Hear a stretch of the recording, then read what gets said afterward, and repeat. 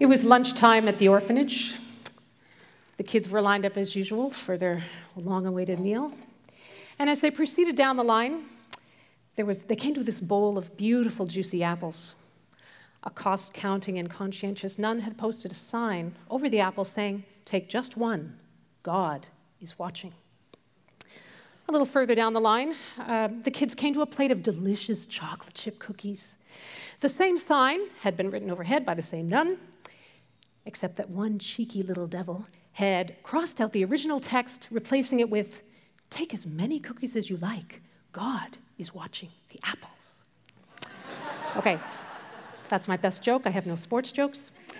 But it does have bearing on our story. Good morning, everyone. I'm Lois Francis, and with my husband John and family, we've called Forest View home for the last 13 years, which has been a very great blessing to us. Cyril's away taking a well-earned break. I've loved this series we've been in on epic fails. Justice, who's somebody I hadn't really heard much about, to be honest. Samson, that strange guy. And Judas, a tragic figure. I got to admit, in a weird way, I identify more with the failures of Scripture than I do the heroes. Perhaps it's just because I see a little of myself in each of them. And perhaps in some ways, looking at the so-called losers of Scripture makes me understand in a far deeper way the riches and the depth of the mercy of God for me. So today, in our final story of the series, I want you to consider a woman who was trapped not only by her personal choices, but by a religious culture that thought her unsalvageable. And I want us to look with fresh eyes at the rebel Jesus Christ, our rebel Savior, who loves upsetting religious apple carts. So if you have your Bibles handy, you can turn in it to John 4, famous text, or you can just follow along with the screen above. And let's read the story. Jesus is on the move here. So the Pharisees had heard that Jesus was gaining and baptizing more disciples than John, although in fact it was not Jesus who baptized, but his disciples. So when the Lord learned of this, he left Judea and he went back once more to Galilee. He had to go through Samaria.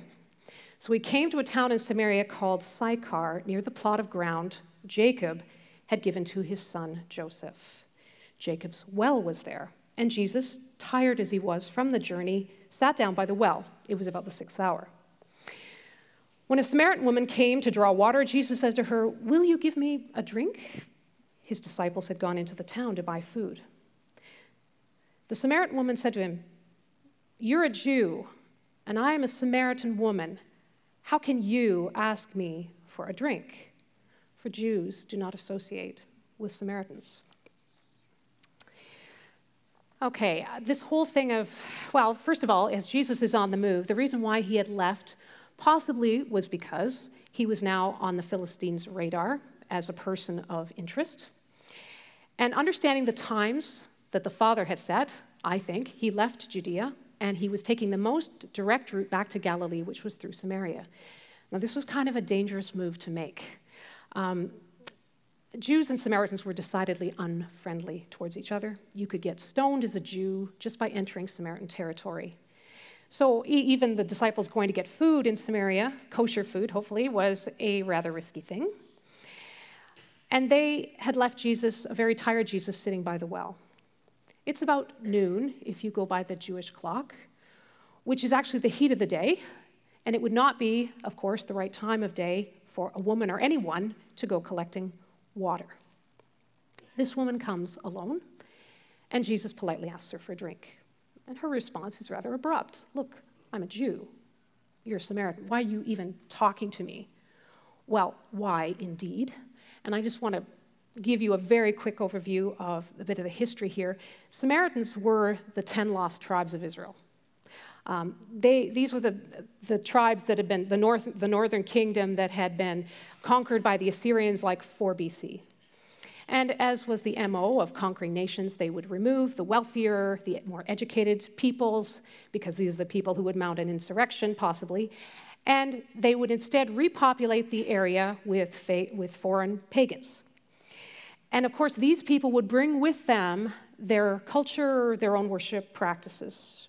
And there would be intermarriage, syncretism, a weaving together of religious practices. If you were a devout Jew, This was horrifying. The Jews of the day, especially the Pharisees, and this is kind of the group that emerged because of this, they felt that this whole thing of the 10 tribes being conquered was a direct judgment of God because people had not observed Mosaic law. They had been careless with the word of God. So this is kind of where Pharisees were born. Now, I know that's a really grim picture, but I want us to step into their shoes just for a minute. This was a sincere group of scholars. They were determined to keep the purity of the faith, the purity of the race, their sense of an identity as God's chosen people. All good, except that you know what happens when people have power, and a lot of it over a long period of time. They had become the spiritual ruling class. So they, in their zeal to observe Mosaic law, they had just gone way over the top. They had instituted rules based on their study of Scripture, which actually over time had come to be viewed as on the same par as the Torah itself, the Jewish Scriptures. So immense power. And these rules, let me tell you, were complex and demanding. If you saw a snake crawling toward you, a venomous viper, but it was time to pray, you stopped. You didn't run away from the snake. If you had your foot in the stirrup to mount your donkey and it was time to do something else, you stopped with your foot in the donkey's, or in the stirrup. So when you have a religion that is based on so many rules, it becomes very easy to identify who's in and who's out spiritually. So if you were a Samaritan, you were definitely an outcast. You were the half-breed Israelite, despised because of your mixed race, your mixed ideas religiously. The two groups couldn't understand each other, and it didn't help that in something like 128 BC, the Maccabees, who were a very zealous group of Jews, had completely destroyed the temple on Mount Gerizim, which is sort of like the holy mountain for Samaritans. Nobody had forgotten that little incident. Okay, one thing to be a Samaritan.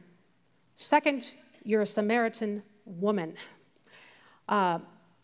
If you were, according to the religious writings of some of the elders, Jewish elders, to be a Samaritan woman was to be unclean from the cradle. And to be fair, in Middle Eastern culture of the time, even to talk to a woman in public, any woman, even your own wife in public, would not be done. So talking to a Samaritan woman, years of cultural conditioning, the traditions of the religious elders, everything forbade this. They're cut off. This exchange that we're about to look at should never have happened, and everyone would have known why. But the rebel, Jesus, initiates the conversation, and he, I guess, creates kind of a crisis. Maybe that's why the Holy Spirit engineered things so that it was a private conversation. Let's keep going, and let's look at verses 10 to 12. Jesus answered her, "If you knew the gift of God and who it is that asks you for a drink, you would have asked him, and he would have given you living water." "Sir," the woman said, "you have nothing to draw with. The well is deep. Where can you get this living water? Are you greater than our father Jacob, who gave us the well and drank from it himself, as did also his sons and flocks and herds?" Okay, Jesus' opening gambit here seems perfectly pitched to get her curiosity going, and it sets the stage to go to a completely different level. I mean, what do these two individuals have in common? Water. We're both human. We both need water. That's a pretty basic foundation for interaction with somebody. But instead of talking about water just from a cistern, Jesus starts talking about a different kind of water. The metaphor begins to subtly shift, and he starts to talk about this bubbling, fresh, clean, pure, mountain, stream kind of water that gives you life, living water. She likes the sound of that. And she takes what he says at face value, but it's kind of a little bit like, okay, prove it. Where can you get this water? Are you really greater than our father Jacob? Sincere question. It is a challenge to Jesus, though. Can you promise me something better? But you do notice that Jesus has now become Sir. If we keep going in the story, in verses 13 and 14.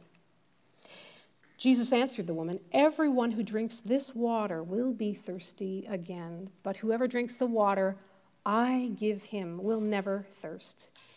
Indeed, the water I give him will become in him a spring of water welling up to eternal life." Water that's just not about satisfying the thirst, your heat, the heat of the day, but something that's going to quench your thirst always. Not just life-giving water, but life eternal. I wonder if the thought of life eternal was something that struck a deep chord inside her, triggered some more questions from her. Or maybe it was just the idea of no more midday trips to the well. But if we continue in the story, the woman is so drawn in by this. She says, "Sir, give me this water so that I won't get thirsty and have to keep coming here to draw the water." Familiar story. We know this. But I want to stop here for a second because I think all along Jesus was trying to get her to this point. He starts by asking the woman for water. He's been waiting for her to ask him for water. But at the same time, I'm thinking as I read the story, this is apples and oranges. Like, she's talking about the wet stuff, the water, and Jesus is talking about something different. So how is this helping? And I want to share a little story.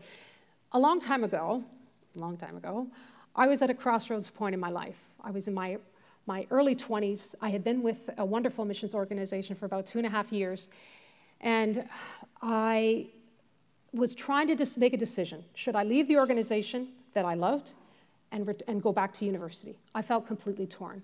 I loved the vision of the ministry. I loved the people I worked with. But I also had this sense that if I left this missions organization, I would never be going back. I just couldn't bear it. So I did what a good Pharisee, good person does. I decided that I would get this decision right. I would hear from God. So I spent a lot of my non-waking hours begging God to show me what to do. I asked him to show me if there was sin in my life that was hindering my ability to hear. I told him I laid the decision down. Whatever he said, I would do. I suspect that there was a little bit of, and if I make a wrong decision, it's not my fault. But, we'll just skip over that. After about 3 days of intensive seeking, this is what I heard. "Lois, whatever you do, I will bless you." What? No, that's not what I wanted to hear. I wanted you to tell me what to do. This could not be right in my theology of the time. I was troubled. I was shocked. It took me a very long time to realize what that answer was about. I had been taught, and it had been always modeled to me, that God loves good girls. And the importance of being good and to find the will of God was the most important thing in life. And it kind of stopped there. So I was more comfortable with God as lawmaker, rule giver, general, do this, do that. This God blew some of my circuits. Imagine those of you who have little kids now. If one of your children ran up to you and they said, "Mom, Dad, I'm sorry to bother you. I have a really big request. I know I need to find exactly the right words so that you'll hear me. And when I ask you, I promise I won't bother you ever again until I have another crisis." It would be inexpressibly painful. And basically, that's what I was doing to the Father. The answer to my question was for him to show me more about himself and more of who I am in him. It was father-daughter. I think in this story, this woman is asking for a change. Is she asking the right question? I don't know. Is she asking the right person? Absolutely. She was sincerely opening the door. I don't know, this sounds to me like another scripture. "Behold, I stand at the door and knock. If anyone hears my voice, opens the door." She's opening a door. To be honest, I think most times in prayer we get hung up on words. I think most times we're actually asking the wrong thing, maybe, because we don't really understand what we need. I don't know about you, I don't remember my first prayers, but I suspect they were rote prayers. It has taken me years to learn to treat my God as my Father. But I wanted to show a little example because I've been thinking about kids here. But you remember the expression, faith as small as a mustard seed, that if you have faith as small as a mustard seed, you can say to this mountain, be moved, and it will be cast into the depths of the sea. All right, so I just thought today I would bring you pictures worth 1,000 words.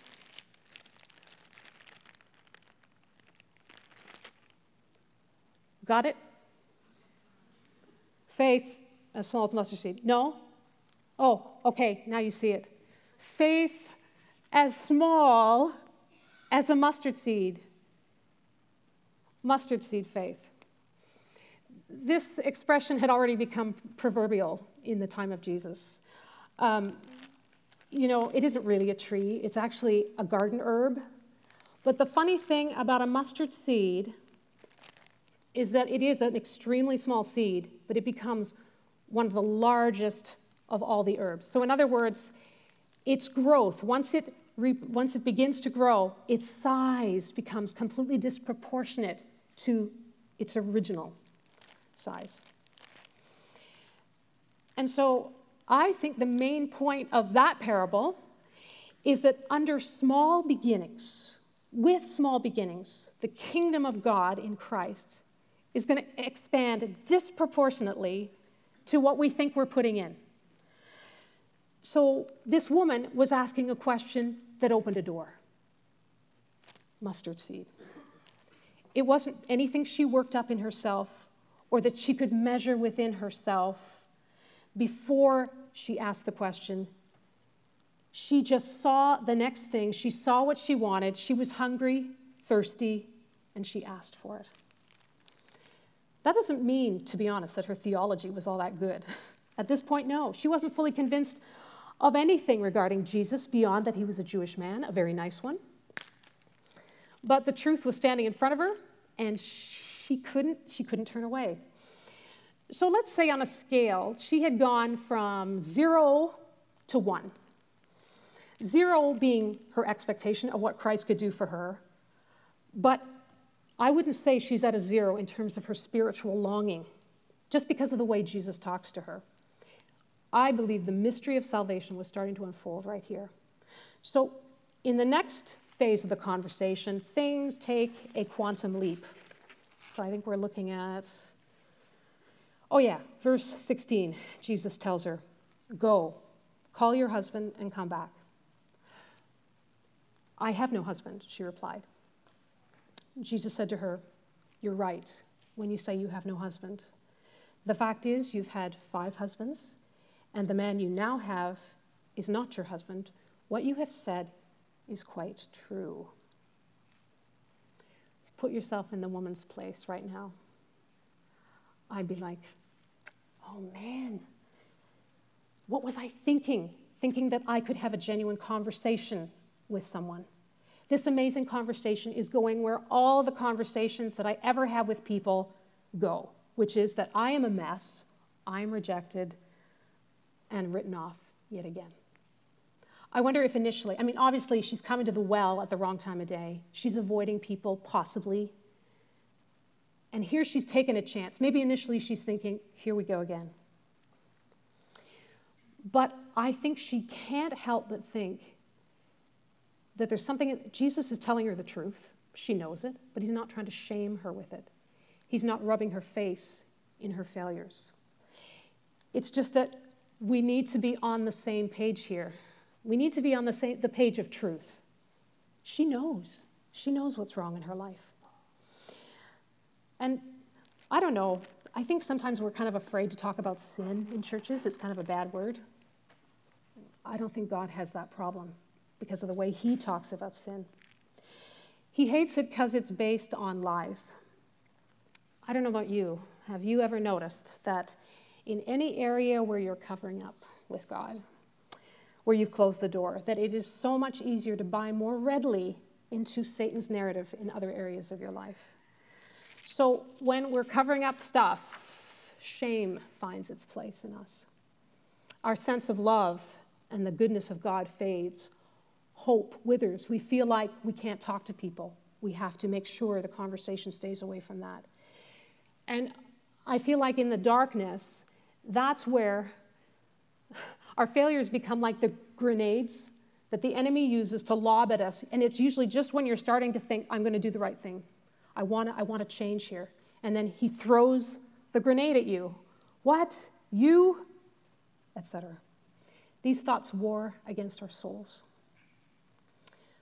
But that is not how Jesus handles sin in our lives. That's not it. He's not like that. Truth, yes, the truth, love, and mercy are the ways that Jesus interacts with us. Truth, love, and mercy, always for open hearts, for hungry hearts, even when it looks like he's saying the bad news to us. And the fact is, he started this conversation, and by this word of knowledge, it's clear that he knew already. He knew, and he still started the conversation. Clearly, he had come at this point in time to meet her and set her free. And I think she grasped it in increasing measure because she doesn't walk away. Let's carry on in the story here. Verse 19. Sir, the woman said, I can see that you are a prophet. Our fathers worshipped on this mountain, but you Jews claim that the place where we must worship is in Jerusalem. Jesus declared, believe me, woman, a time is coming when you will worship the Father neither on this mountain nor in Jerusalem. You Samaritans worship what you do not know. We worship what we do know, for salvation is from the Jews. Yet a time is coming and has now come when the true worshipers will worship the Father in spirit and truth. For they are the kind of worshipers the Father seeks. God is spirit, and his worshipers must worship in spirit and in truth. The woman said, I know that Messiah, called Christ, is coming. When he comes, he will explain everything to us. Then Jesus declared, I who speak to you am he. Wow. I love this. Did Jesus ever answer the Pharisees like this? He answers this question this way to this woman because with all the knowledge that she has, she's asking a sincere question. And what he tells her, of course, this is some of the most profound ideas about worship that I found in the New Testament. Biblical worship, the worship that pleases God, always at its core, its very core, is about relationship. It's between you and Father. A people, the people of God and our God. It's never about the right place, the right building. It's not about just laws and rules, although there are truths, there are laws and rules. But the Word was always intended to lead us to the living Word. That's why Jesus is called the living Word. It's Christ. So true worship is about a God who makes himself known. And that's the history of the Jewish people. A God that we know, one we know that we can worship both in spirit and in truth. God with us, Messiah. I want Messiah because he's going to tell me everything I need to know, she says. You found him.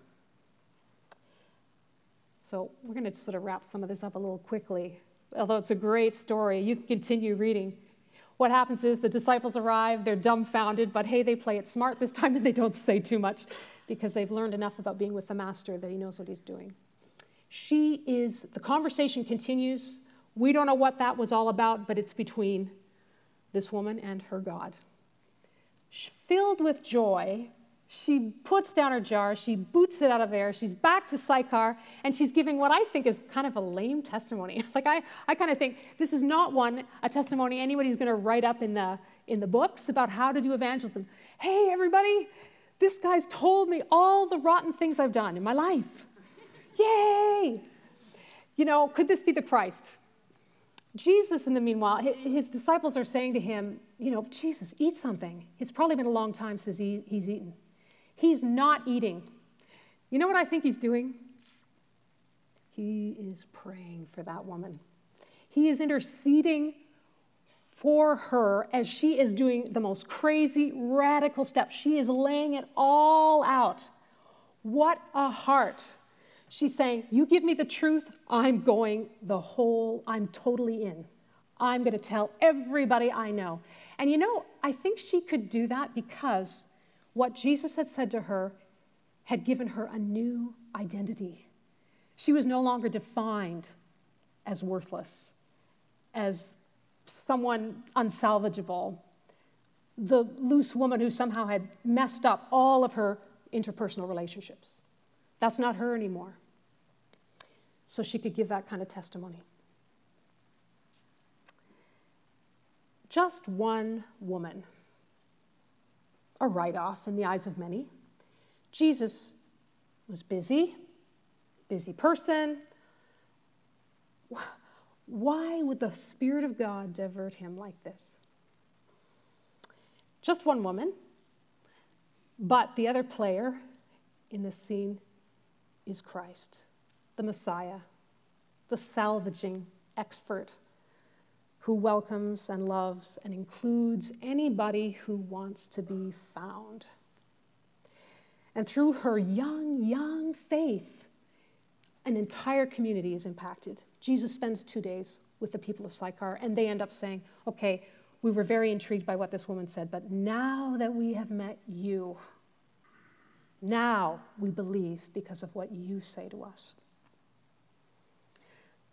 Richard Rohr calls Jesus the scandal of God.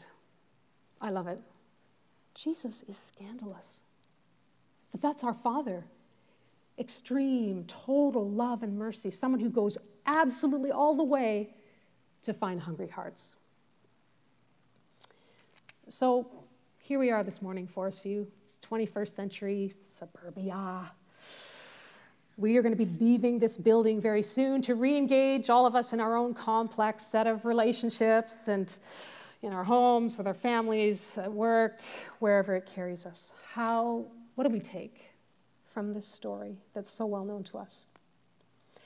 First of all, I think it's that the only epic fails are the people who really don't want to be found, even when they hear the truth. They don't really want anything to do with who Jesus is, and they resist his invitation right to the end.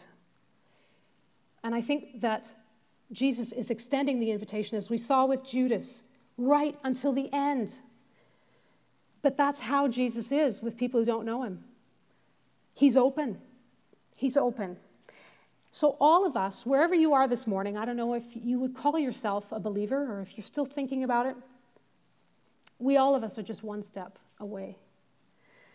And all the people that we meet every day in the grocery store, wherever it is, they're just one step away. And so Jesus in us, if we're believers, wants to engage with them with the same heart, patience, mercy that he shows us all the time. And I just want to say that can make you feel crushed. You think, I can't do that. But especially you can't do it unless you're actively living this morning in the knowledge of how deeply loved you are. I just want you to think about that. You are deeply, deeply loved. So we need every day to wake up being as kind to ourselves about the love of God for us, even though we know, like this woman, all the things that aren't right in our lives. We must embrace the love of God, because you can't love other people well if you don't love yourself well. And to not love yourself well is to misunderstand your identity as a beloved son, a beloved daughter. We sing a lot of Bethel music around here at church in California, and I love what Bill Johnson, the pastor, says there. He says, we cannot afford to entertain thoughts about ourselves that God doesn't think about us. This isn't just a nice idea, this is true. We must daily align our minds to his, reflecting on what we know from Scripture is true about him. That will steady us when the grenades come. Second thing, stay hungry, stay thirsty. It's not always pretty. It's uncomfortable. Our son, Peter, has moved home with us after 5 years away at school and working. I think it's going pretty okay. He did warn us, though, in a phone call before he arrived home. He said, "Mom, Dad, I eat a lot. My housemates call me the scavenger." And it's true. All the leftovers I used to sort of plan on as having in the fridge that I could cobble together a last-minute dinner are gone. And the food budget is growing. But you know what? I love feeding Peter. Okay, it's a mother thing. He raves about my cooking. I don't even like cooking. So he's smart. But, the truth is, hunger and thirst are the normal, healthy state of a biological organism, especially in their late teens and 20s, right? It's the same spiritually. You want to be a little concerned if you feel no hunger or no thirst for God, for more of God. If you're satisfied, settled, I know this routine, I know the patois. No. So how do you choose hunger? You can. One practice I have found, first of all, is being with you every week. I don't know all of you. We don't all know each other. It is the most amazing gift that I get to be with you every week, and I'm not making that up. The body of Christ is a huge gift to me. You encourage me just because you're here, and I know you want to be here, or you wouldn't be here. Lots of other places you could be. The thing, besides just having some time in the morning that I can grab, I have started more and more lately, because morning prayer time just never seems enough to me, is just to do those little one-off prayers, those little conversations with God, things that help me stay grounded throughout the day. I'm driving into work. Father, you're good. Thanks for loving me. As I'm going into my classroom, God, bless these guys. Open their hearts to your truth and your love. Give me the right words. If I'm meeting a difficult person, say, Jesus, stand between them and I. Give me your love for that person. It's just they're short. Yours are going to be your own, tailored to your situation.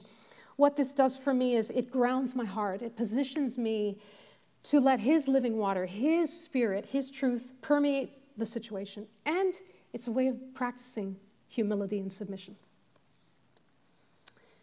Last thing, let's all live more risky. Let's plant mustard seeds this week. Let's get over ourselves and our fear of getting it wrong and of looking stupid. That's my epic fail. The things I haven't done because I've been afraid to look stupid. What a waste. The things we're called to do don't have to be big things. Let's just do something, anything, the next thing. Engage fully with the person and situation in front of us, inviting in our minds. We don't have to say anything out loud, freak them out. No. Let's just invite the love of God. So, this morning, we're invited to this table, this feast of Jesus, the radical, the lover of our souls, who wants to love every person outside that door, in this house and outside that door with his love. It was all in. Jesus loves us whenever, and he's inviting us all in. Let's pray. God, our Father, we ask this morning, increase our capacity to be hungry and to be thirsty for living water, for the truth. Lord, our minds are playgrounds for so much garbage. This morning, Lord Jesus, Spirit of truth, we just invite you to put your finger on the lies that we believe that have kept us back from being all in with you. Lord, our failures are to not receive your love. This table reminds us that when we screw up, you are there. You are one step away from us. So, Holy Spirit, would you come? As we feast together, may we receive afresh the absolute knowledge of the depth of your love that did not stop with words, that flowed into actions, that took you to lay down everything for us. We love you. Thank you. In Jesus' name, amen.